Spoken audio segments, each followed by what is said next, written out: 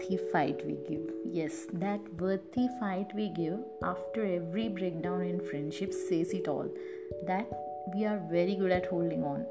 But we also have to learn the art of letting go. Because for a person you have to go. I'm not telling that you just after a fight just leave, no, this, that. No, just give that worthy fight till your every end.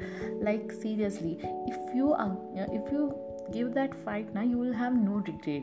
You will not be regretting that I didn't give my best, I didn't give my I didn't give that chance to myself to again reconcile with that person. You will not have that regret, right? So give that worthy fight, at least one, because all those memories you two together spent, those laughters, tears, joys, gossiping about others, in a healthy way or in sometimes even a disastrous way. Okay, that's come secondary. So all those memories at least deserve that healthy fight, right? That worthy fight to stay deserves it, right? Because see, once without fight, if we let go of that person ना, we'll be thinking and we'll be regretting that हाय क्या वो एक बार लड़ लेना चाहिए था.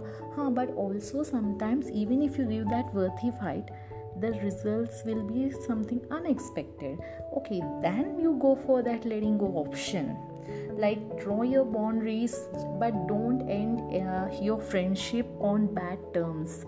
Like in a way that you don't face each other's each other when you meet somewhere randomly on the road. Don't know, just draw the boundary in a way that when you see each other, you just at least can say hi to each other and how you doing, and this, that. At least those minimum talks you can share and have those conversations when you meet. In that way, draw a line if that worthy fight ends into unfavorable condition.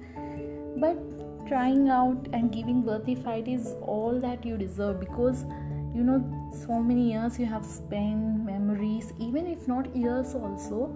Always a friendship deserves that healthy worthy fight. You go to that extent in a way that you will never have any regrets at the end.